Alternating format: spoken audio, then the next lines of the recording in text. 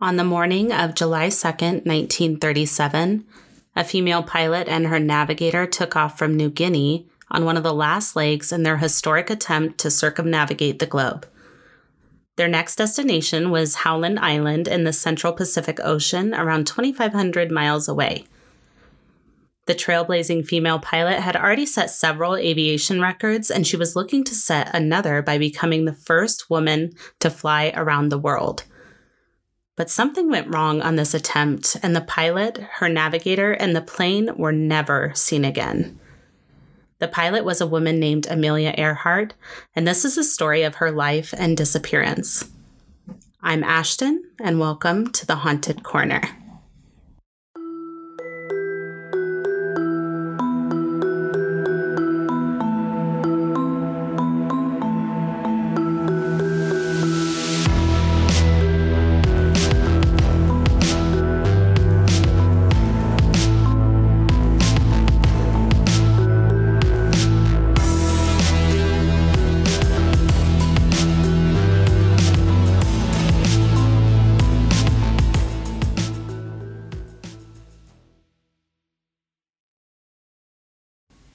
Hey everyone, welcome back to the Haunted Corner. I hope you all have noticed that I sound a little less like I'm underwater this week. I got a new microphone, and I appreciate you all riding this wave with me. When I started this podcast almost 7 months ago, I was just a broke single mom with a dream. I just kind of jumped in with the bare minimum equipment-wise, and now 54 episodes later, I took some advice from a friend about a microphone to get, and here we are. So hopefully the audio quality is better for your ears, because today we're talking about a wild story. One you've probably already heard, but I'm excited to cover it today and talk about the theories, all the things. This is the story of the life and disappearance of Amelia Earhart. She was amazing. The sources used in today's episode include several Time and History.com articles, a book called Amelia Earhart, A Life from Beginning to End, and the rest of the sources will be listed on the blog. Let's get into it. On July 24th, 1897, Amelia Mary Earhart was born in the small town of Atchison, Kansas, a very small town that today still has a population of under 12,000 people. It wasn't known for much before Amelia came along. Amelia was born to parents Edwin and Amy Earhart. Edwin was a local attorney, and Amy's father was one of the most successful men in Atchison. He was a former judge for the U.S. District Court, as well as the bank president for Atchison Savings Bank. And because of this prominence in the community, he reportedly wasn't super impressed with his daughter marrying Edwin, who came from more humble beginnings.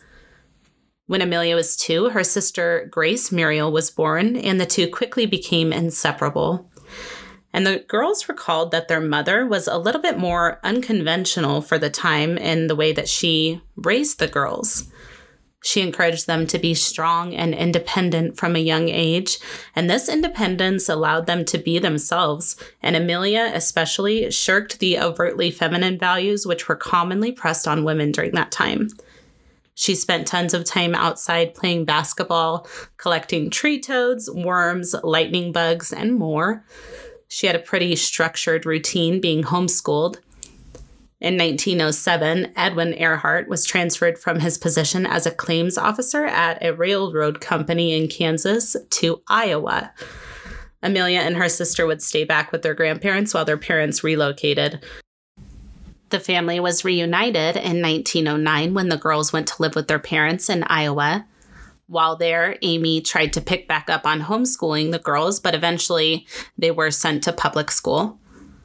Amelia was in 7th grade at the time, and when she was exposed to public education, she thrived. She was known as a bright and involved student who loved to read. Later that year, Amelia would have her first experience with aviation when her father, Edwin, took her to the Iowa State Fair where an airplane was being displayed to the public.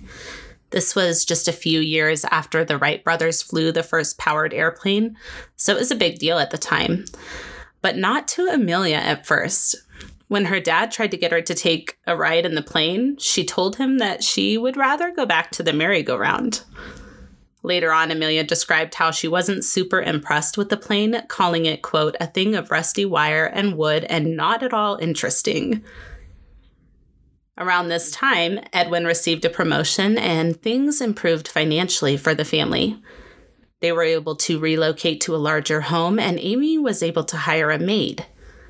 But the family quickly began to run out of money, and Edwin was suffering from depression at the time and began drinking to ease his pain.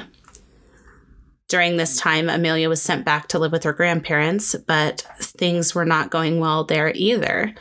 Her grandmother was very ill and was progressively getting worse. In February of 1912, her grandmother passed away, and in her will, she left a large amount of money to Amy, but it came with a stipulation. It stated that the money must remain in a trust for 20 years or until the death of Samuel Edwin Earhart. This obviously wasn't a great feeling for Edwin, knowing about his in-laws' lack of confidence in him. He struggled to make ends meet, switching jobs frequently and turning to alcohol once again. It got so bad that Amelia even began to intervene. On one occasion, she found her father's hidden whiskey stash in his sock drawer and she dumped it down the drain. Her father caught her in the act of doing this and attempted to strike her, but was reportedly stopped by her mother, Amy. So the family was going through tough times, and Amelia was entering her teens.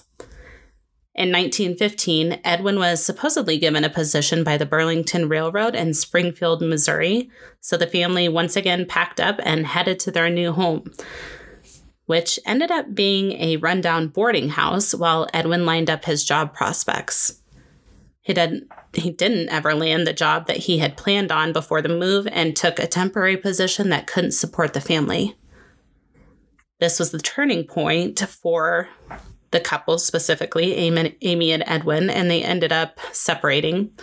Edwin returned to Kansas while Amy and the girls went to Chicago to stay with a friend while Amy got back on her feet. Amelia attended Hyde Park High School while there, and it was noted that the normally lively and outspoken Amelia struggled to make friends and was really sad during this time. In the school's yearbook was a picture of Amelia with the caption that said, A.E. Amelia Earhart, the girl in brown who walks alone. And that broke my heart. By the time graduation came around, Amelia didn't even attend the ceremony with the other students because her high school experience was that bad. But things were about to turn around for her, as they always do. Things always get better. Amelia's mother found out that her brother had squandered a huge portion of their inheritance after he was left in charge of their mother's estate. So she took matters into her own hands and contested it in court. The judge ruled that Amy's mother had been incompetent when she signed the terms of the trust, and so therefore the terms were nullified and Amy was to be paid the amount that she was owed immediately. So this sudden large amount of money changed a lot of things for the family. Amy paid for Amelia to attend college at the Argonaut School for Young Ladies in Tidal, Pennsylvania. Amelia was required to live on campus, and she arrived by train on October 3rd, 1916. The headmistress, a woman named Abby Sutherland, ran a tight ship. But Amelia did well at the school. She fit right in. She had found her place. During Christmas vacation in 1917, Amelia visited her sister in Toronto, Canada. World War I was ongoing, and Amelia witnessed a lot of wounded soldiers who had just gotten back from the war. This really tugged at her heartstrings and made her realize that she had to do something to help, something other than just sitting back and knitting sweaters. A week later, she decided to leave school to work as a nursing assistant. And nurses were in high demand at the time because of the war, so Amelia jumped right in. In April of 1918, she took a job at Toronto's Spadina Military Hospital, and she reportedly took this work very seriously. She worked a lot, and she also spent lots of time with her sister Muriel. She enjoyed playing tennis, horseback riding, and going to hockey games. She was out riding a horse one day when she met 3 pilots from the Royal Canadian Air Force. And after she and Muriel became friends with them, they invited the women to the military airfield to watch the planes fly. And this is where Amelia's fascination with planes truly began. Not long after this, she went to an air show at the Canadian National Exposition Grounds. The planes and pilots were much more impressive than anything she had ever seen before. She was amazed by the flying skills of the pilots, and it left a huge mark on her. She returned to her job at the hospital until the swell of soldier patients began to subside at the end of World War I in 1918. The following year, Amelia returned to the U.S. and began classes at Columbia University in a pre-med program. I told y'all, she was awesome. She seemed to enjoy her time at the school. However, she only completed 1 year at the school before she left New York for the West Coast. And around this time, her parents reconciled and moved into a house together in Los Angeles. Her father was sober and working as a lawyer at the time. In 1920, Amelia decided to join her parents in Los Angeles. And when she did, she attended an air show at the airfield in Long Beach with her father. And at this time, she expressed interest in riding in a plane herself. So a few days later, her father bought her a ticket and away she went. She claims that she knew at that moment that she had to fly a plane herself. The next month, Earhart recruited Nita Snook to be her flying instructor. The initial contract was for 12 hours of instruction for $500. Amelia worked a variety of jobs, including photographer, truck driver, and stenographer at the local telephone company, and managed to save $1,000 for flying lessons. She had her first flying lesson on January 3rd of 1921, and she was a really quick learner and eventually saved up enough money to purchase her own plane. She proudly named the yellow second-hand Kinner Airster the Canary. Once she had her own plane, she spent almost every weekend at air shows and quickly started setting goals for herself and breaking records along the way. She eventually would have to sell her plane to purchase a car after her family ran into some financial troubles. But that didn't stop her from setting even more records. Her first record came in 1922 when she became the first woman to fly solo above 14,000 feet. She officially received her pilot's license on May 15th, 1923, and she was only the 16th woman in the U.S. to be issued a pilot's license. She became the first woman to fly alone across North America and back in 1928. In 1929, after placing third in the All-Women's Air Derby, which was the first transcontinental air race for women, Amelia Earhart helped to form the 99s, which was an international organization for the advancement of female pilots. She became the first president of the Organization of Licensed Pilots, which still exists today and represents women flyers from 44 countries. Badass. In 1931, Amelia married her publicist, a man named George Putnam. Some people have argued that this marriage was more of a strategic move than one out of love. He would be able to promote her and her brand, but who really knows? It could have been both. Amelia continued to set records. She would go on to set a world altitude record in 1931 when she soared to 18,415 feet and became the first woman to fly alone across the Atlantic in 1932. Then, after landing in a field in Ireland on May 21st of 1932, a farmer asked her if she'd flown far. Amelia famously replied, "From America," and she had a copy of a day-old newspaper to prove her incredible accomplishment. When she returned to the U.S., Congress awarded her the Distinguished Flying Cross, a military decoration awarded for heroism or extraordinary achievement while participating in an aerial flight.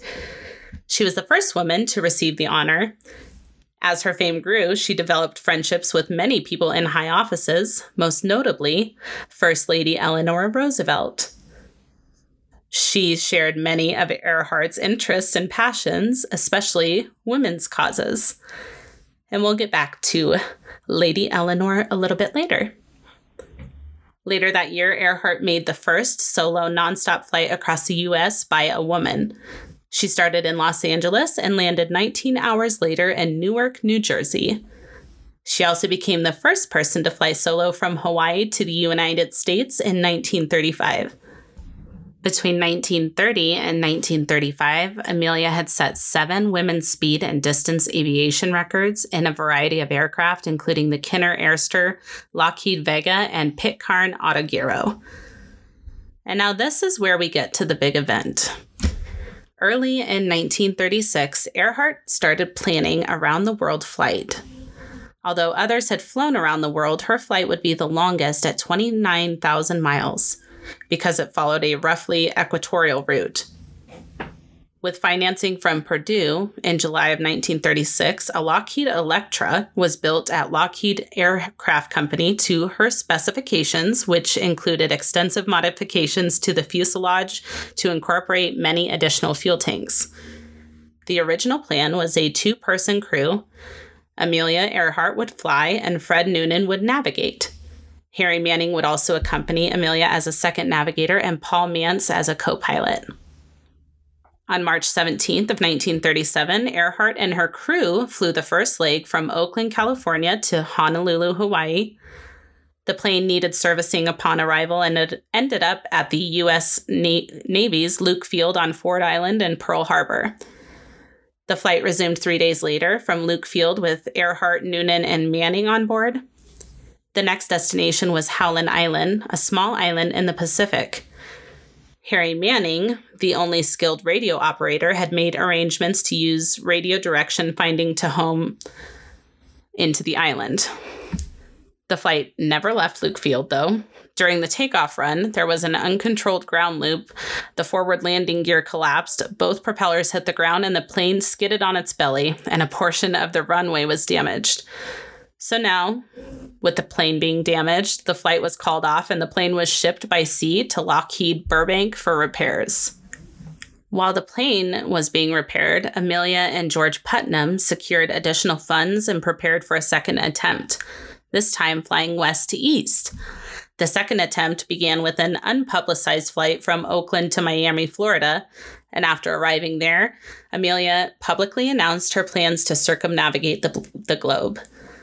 The flight's opposite direction was partly the result of changes in global wind and weather patterns along the planned route since the earlier attempt. On the second flight, Harry Manning dropped out, so Fred Noonan was Amelia's only crew member.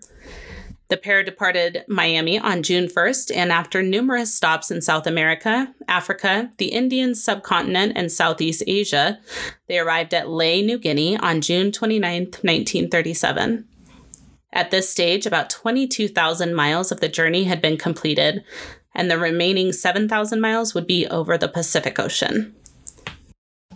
So her flight around the world took several attempts. On July 2nd, 1937, Amelia and Fred left New Guinea for the isolated Howland Island in the Pacific. It was supposed to be one of their last stops before they reached the mainland United States. At around 7:42 a.m. local time, Earhart radioed the Coast Guard cutter Itasca. According to NBC News, the ship was waiting at Howland Island to offer support to Earhart and Noonan during the last part of their journey. Quote, "We must be on you, but cannot see you, but gas is running low," end quote, Earhart said. "Have been unable to reach you by radio. We are flying at 1,000 feet, she continued. The cutter, which according to PBS was unable to send a message back to her, heard from Amelia just one more time about an hour later. Quote, "We are on line 157-337. We will repeat this message. We will repeat this on 6210 kilocycles. Wait." Earhart messaged at 8:43 a.m., describing possible compass headings to indicate her location. According to TIGAR, which is the International Group for Historic Aircraft Recovery, the numbers 157 and 337 referred to compass headings. So 157 degrees and 337 degrees. And these describe a navigation line that passed not only Howland Island, the target destination, but also Gardner Island, which is now called Nikumaroro. After this last message, the Itasca lost contact with the plane and Amelia Earhart forever. Now, following the disappearance of Amelia Earhart and Fred Noonan in July of 1937, President Franklin Roosevelt ordered a massive search that covered 250,000 square miles of the Pacific. Earhart's husband, George Putnam, also financed his own search, but neither found a sign of the pilot or her navigator. And on July 19th, 1937, the operation was called off and the pair was declared lost at sea. According to history, the U.S. Navy's official conclusion was that 39-year-old Earhart had run out of fuel while searching for Howland Island, crashed her plane somewhere in the Pacific, and drowned. George Putnam clung to his belief that his wife had come down not in the sea but on land because the radio batteries located under the ship's wings would have been put out of commission in the water.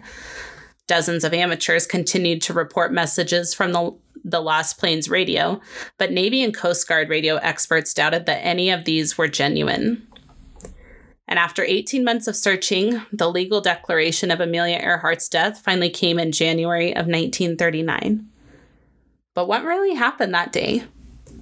Here's where we get into the theories, and there's a lot of them, so buckle up. Many people follow the belief that yes, the Electra ran out of fuel, crashed, and the wreckage and remains of Amelia and Fred are somewhere in the Pacific Ocean. But many people think that it's possible that they survived. Several expeditions over the last 15 years have attempted to locate the plane's wreckage on the seafloor near Howland. High-tech sonar and deep-sea robots have failed to yield clues about the Electra's crash site, though. Theory number 1, the Gardner Island hypothesis. And this theory actually tracks with what Tygar stated about the coordinates that Amelia gave in her last radio call. And I tend to lean into this theory with what I think happened. This came from History.com. Quote, the International Group for Historic Aircraft Recovery, or TIGAR, postulates that Earhart and Noonan veered off course from Howland Island and landed instead some 350 miles to the southwest on Gardner Island, now called Nikumaroro, in the Republic of Kiribati. The island was uninhabited at the time. A week after Earhart's disappearance, Navy planes flew over the island. They noted recent signs of inhabitation, but found no evidence of an airplane. Tygar believes that Earhart and perhaps Noonan may have survived for days or even weeks on the island as castaways before dying there. Since 1988, several Tygar expeditions to the island have turned up artifacts and anecdotal evidence in support of this hypothesis. Some of the artifacts include a piece of plexiglass that may have come from the Electra's windshield, a woman's shoe dating back to the 1930s, improvised tools, a woman's cosmetics jar from the 1930s, and bones that appeared to be part of a human finger. In June of 2017, a Tiger-led expedition arrived on Nikumaroro with 4 forensically trained bone-sniffing border collies to search the island for any skeletal remains of Earhart or Noonan, but the search turned up no bones or DNA. In August of 2019, Robert Ballard, the ocean explorer known for locating the wreck of the Titanic, led a team to search for Earhart's plane in the waters around Nikumaroro, but they saw no signs of the Electra. Another theory claims that when they failed to reach Howland Island, Earhart and Noonan were forced to land in the Japanese-held Marshall Islands. According to this theory, the Japanese captured Earhart and Noonan and took them to the island of Saipan, some 1,400 miles south of Tokyo, where they tortured them as presumed spies for the U.S. government. Apparently, they later died in custody, possibly by execution. Allegedly. Since the 1960s, the Japanese capture theory has been fueled by accounts from Marshall Islanders living at the time of a, quote, American lady pilot held in custody on Saipan in 1937, which they passed on to their friends and descendants. Some of the theory's advocates suggest that Earhart and Noonan were in fact U.S. spies, and their around-the-world mission was a cover-up for efforts to fly over and observe Japanese fortifications in the Pacific. Susan Butler, author of East to the Dawn, The Life of Amelia Earhart, says, quote, my feeling is that the plane simply ran out of gas, end quote. While billionaire philanthropist Ted White financed a 2009 In 2009, a robotic search of the ocean floor west of Howland Island, the ocean floor on the east side of the island, has yet to be explored. And when that happens, Butler says she believes that the remains of the plane will be found. The crash and sink theory has been most widely supported theory about the disappearance, but what do you guys think really happened? A fun side note before I leave you. Remember how I mentioned that Eleanor Roosevelt and Amelia Earhart were friends? Well, apparently they were really close. There have even been rumors that they were more than friends, if you catch my drift. But at the very least, they were really good friends. And this next story is my favorite. This came from an MSN article. Quote, "Have you ever found yourself in an incorrigibly boring situation? Well, when you're the First Lady of the United States and a revered pilot that the entire world would literally look up to, your means of escaping one can be pretty luxurious. There's a famous story about how Amelia Earhart and Eleanor Roosevelt, at Amelia's invitation, ditched a dinner party at the White House in 1933 and stepped out to get some air. Some air high above the surface of the Earth, that is. According to pioneers of flight, the two women led a small group of attendees out to a nearby airfield and boarded a plane. Instead of sticking around for coffee and dessert, the troupe of elite adventurers hopped into the Eastern Air Transport Curtiss Condor for a quick round-trip voyage to Baltimore and back. Earhart did most of the flying, but Roosevelt was by her side. Eleanor had her student's pilot's license at the time. Upon returning, they were shuttled back to the party in time to schmooze with their fellow white-tie comrades for a bit. Quote, "It does mark an epic, doesn't it, when a girl in an evening dress and slippers can pilot a plane at night," end quote, Eleanor Roosevelt remarked after the fact. In her 1932 memoir titled The Fun of It, Amelia said, quote, "Flying may not be all plain sailing, but the fun of it is worth the price." And that is the story of the life and disappearance of Amelia Earhart. Thanks for tuning in today. I hope you enjoyed the episode, and I can't wait to hear your take on it and what you think what happened to Amelia Earhart. The sources for today's episode will be listed on the blog post for the episode at www.thehauntedcorner.com. I will also link to the blog post in the show notes. Check out the other episodes of The Haunted Corner available now wherever you listen to your favorite podcasts, with new episodes dropping every Monday and Thursday. If you're enjoying the podcast and would like to share your support, head on over to Patreon. You'll have access to the exclusive Patreon-only episodes, early and ad-free access to episodes, plus a lot more, and you're helping keep the show going. So head over to patreon.com/The Haunted Corner to join now. Follow us on social media at The Haunted Corner on Instagram, Facebook, YouTube, and TikTok. If you're enjoying the podcast, be sure to tell a friend. If you have a case suggestion or correction to share, please send it to thehauntedcorner@gmail.com or submit it through the website. Until next time, be kind and take care of yourselves, and we'll see you soon. Bye.